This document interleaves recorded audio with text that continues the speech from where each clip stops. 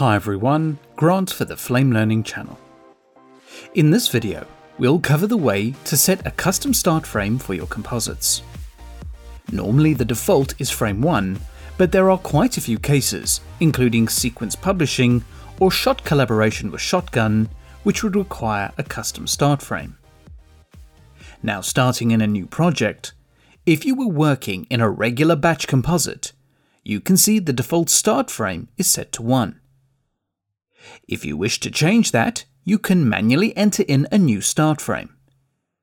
It's quite simple if you're working on one shot, and you know what numbers you want. Say for instance, I'll set the start frame to 1001. The current frame also updates, and scrubbing the time bar, the frames will be continuous from the new starting frame.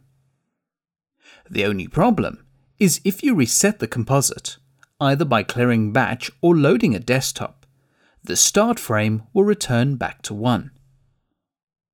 So for single usage, the manual method is fine, but for changing the default start frame of a composite, you need to open the main preferences menu. Choose the TLFX BatchFX tab. Looking at this column, here you will find the batch start frame heading.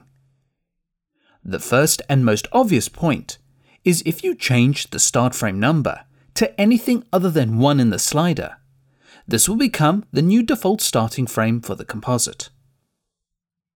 I'd like to make it clear that if you set the start frame to 1001, your composite will have a starting frame of 1001 and the media will start at that point. If you were to change the start frame in the middle of doing a composite, the media will adjust to match the start frame, and you should not notice any difference other than the new start frame number. Now I'll close the preferences and clear the batch group. So every time you start a new batch composite, the start frame will be 1001. Now working in the batch group is essentially a composite outside of a timeline. This is the main reason why you can set the start frame to whatever you want. When it comes to working in a timeline, the rules are slightly different because they are governed by the timeline's record timecode. For instance, I'll select this shot and apply a BatchFX composite using the effects ribbon. Note that the start frame is 1. But if you press Ctrl-Alt-T to switch to the timecode display, you'll see the actual starting time is based on the record timecode, and this is locked to the sequence. So composites that are tied to a sequence, like a BatchFX or BFX clip, have a defined starting frame. So you have two different approaches to creating composites. One outside the timeline with a customizable start frame, and one inside the timeline where the start frame is locked to the record timecode. I'll press Ctrl-Alt-T again to switch back to the frame display. Now to cater for slightly more advanced workflows, it is possible to create composites that originate from the timeline, but you work with them in a separate batch group. This is a very popular workflow for some artists who like to break out their work into separate components. For example, I'll take my sequence into the conform view, and the segments already have been given their VFX shot names in preparation for a batch group creation.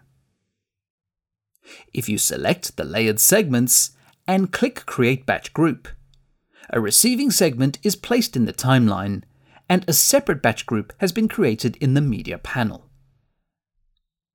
Double-clicking on this batch group, you will see that this composite starts at 1001.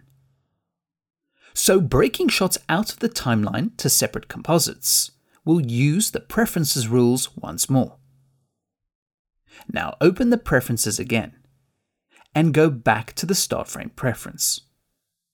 Now when it comes to creating batch groups from the timeline, as well as using the publishing workflows, by default, those instances will both use the custom start frame for their composites. This keeps the start frame consistency for these workflows. But if you disabled these options, The start frame will use the source timecode of the first or background clip. To see this working quickly, close the preferences and return to the conform view. I'll delete the batch group as well as the receiving segment for the batch group in the timeline. Once again, I'll select the segments and press Create Batch Group. The resulting behavior is the same, and you get a receiving segment and a separate batch group. But this time, when you double-click the batch group to open it, you'll notice that the start frame displays the timecode as frames. To see these frames as a timecode, press Ctrl-Alt-T to see the timecode display. This composite start frame uses the source timecode of the segment on track 1 of the timeline.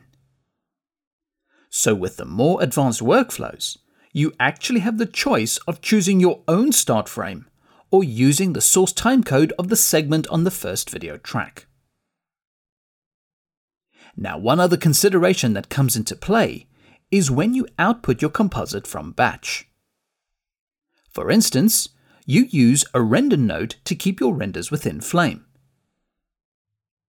Looking at its basic menu, it will render the range of the composite using the start frame, but you have to manually add source and record timecode if you want the clip starting at anything other than 0. As a tip, these timecodes will be automatically set if you're using a BatchFX or a batch group created from the timeline. However, if you export directly from batch, the options are slightly different. For instance, add a write node that you could also have at the end of the flow graph. If you double-click it for its basic settings, it automatically sets to use the start frame as part of the export. You can see the values in the proposed media path. So by default, the write node uses the start frame set out in the preferences. But if you want, you can set the export to use a manual timecode and you enter whatever value you want. Finally, one last point that you need to be aware of is if you load and append another batch setup into the current one and the composite start frames are different, Flame will give you a variety of choices to handle the difference. Don't forget to check out the other features, workflows, and enhancements to the Flame 2019.1 update. Comments, feedback, and suggestions are always welcome and appreciated. Please subscribe to the Flame Learning channel for future videos, and thanks for watching.